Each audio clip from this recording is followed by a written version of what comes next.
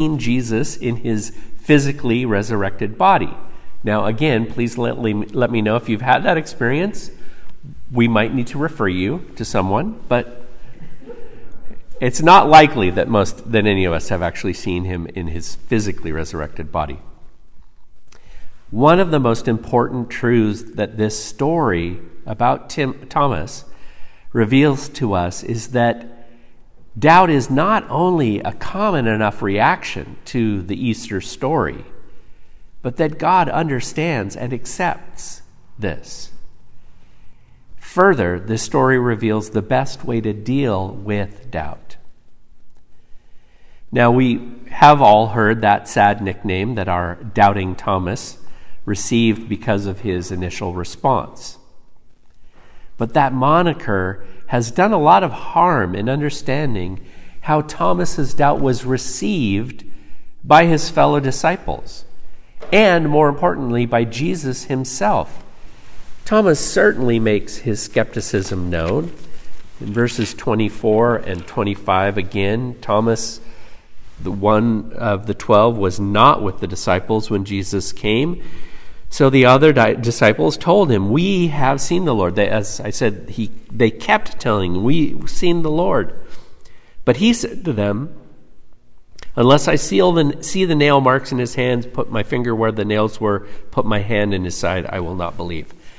As is often the case, the English translation fails to capture the intensity of Thomas's words. Thomas didn't say it in somewhat gentle manner of, unless I put my finger on his wounds and put my hands on the spot. Thomas says something more along the lines of, unless I jam my finger into the hole, into the wounds from the nails, and jam my hand. That's the verb that's used here. If I stuff my hand into his body where the spear cut him open, I am never going to believe. That's the intensity with which Thomas doubted what they had seen. But even though Thomas was belligerent in his disbelief, notice where he was with whom he was as the story continues. Verse 26. A week later, his disciples were in the house again, and Thomas was with them. A week later, they were all together again, and Thomas was there. Thomas was gathered with the other disciples, even though he didn't believe them, and made sure that they knew he did not believe what they had told him. The disciples didn't kick him out of the group and say, "Okay, well, until you believe, you can't be with us." No, they continued to embrace him in their communion, in their community. And then Jesus himself comes in, and he almost immediately turns to Thomas. There's very little preliminary. "Peace be with you." Okay, Thomas.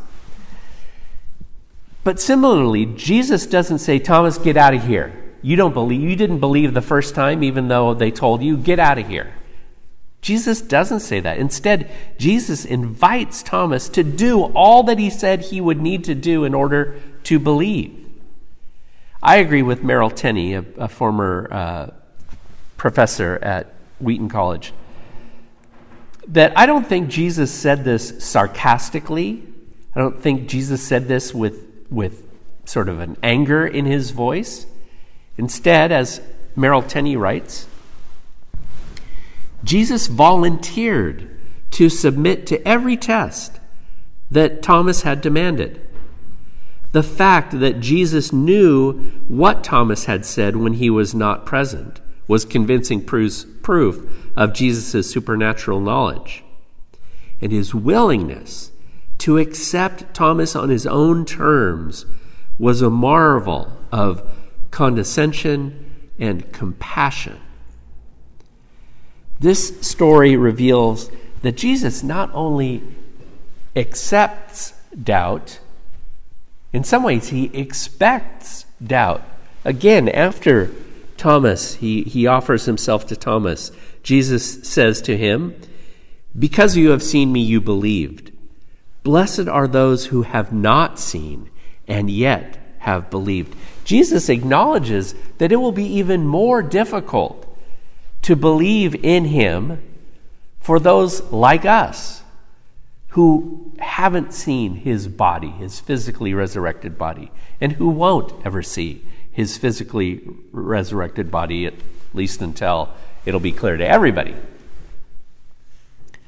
So this story reveals that doubting the reality of Jesus risen is to be both expected and accepted. And this story also reveals the best way to deal with that doubt. Many commentators agree that the key is found again in verse 26. A week later, his disciples were in the house again, and Thomas was with them.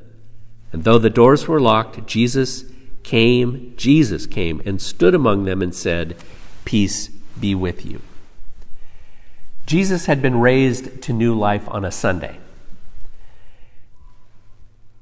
1 week later would have been another Sunday, the next Sunday. We don't know very much about what happened on those days in between. But John, writing this, makes sure that we know that they all gathered again on Sunday, the next Sunday. And Thomas was with them, and Jesus showed up, and Thomas believed. I don't often make a big deal about attending church.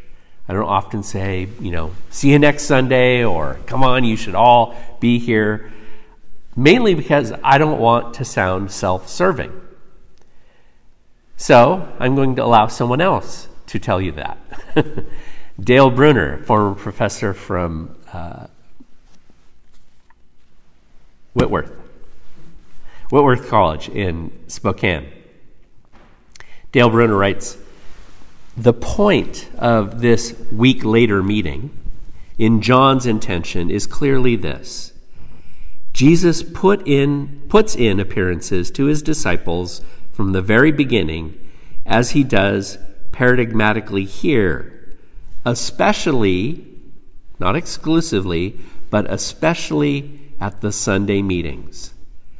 This loyalty to the weekly meetings is no little part of loyalty to and abiding with the risen Christ. And mundane as this loyalty may seem, it holds the promise of the Lord's proving himself to our always slightly incredulous hearts in some special, crucial way.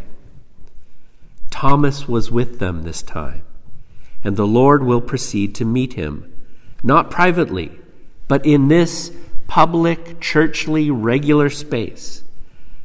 This is part of the anti-mystical or anti-privatistic, anti-merely individualistic emphasis of John's gospel, where as John puts it, the Word became flesh and dwelt among us. As Bruner notes, not the Word became a ghost and dwelt in secret places. We can't do this alone. As followers of Christ, we can't. And we were never meant to. It is vital for us to gather together in Christ on a regular basis. Others have said this type of thing long before Dale Bruner or myself in our Hebrew First Testament reading, even though the Sabbath was a Saturday on those days. This idea, again, that the importance of community. Two are better than one. If one falls down, the friend can pick the other up. Pity the one who falls alone. Though one may be overpowered, two can defend themselves. And then this curious, and no one knows whether this was just a common phrase or if there was something maybe more prophetic in this. But this idea that even though they've been, the teacher Koheleth has been talking about two, The very final bit is a cord of 3 strands is not quickly broken. This is not about coupling. This is about community. The writer of Hebrews put it this way. We now have access to the holy place where God is. Jesus cleared the way by his sacrifice, acting as our priest. The curtain into God's presence is the body of Christ. So let's do this, full of belief, content that we are presentable inside and out. Let's keep a firm grip on the promises that keep us going. He always keeps his words. Let us see how inventive we can be in encouraging love for and with one another and others. Let us see how inventive we can be in helping out each other. Not avoiding worshiping together as some do, even from the very early times. Making it on Sunday mornings wasn't the easiest thing to do. This is acknowledged. But let us spur each other on, especially as we see the big day approaching.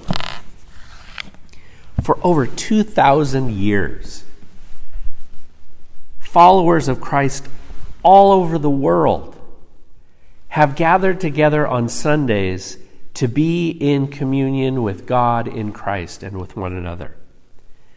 The look of the spaces that they've gathered in has been different. They gather, and we gather at other times as well. But almost without fail, we meet on that day of the week that commemorates the day that Jesus rose. And we gather with the expectation that Christ will be here with us. It can still be hard to believe that it's all really true. And that doubt is okay. But the best way to deal with our doubts is together.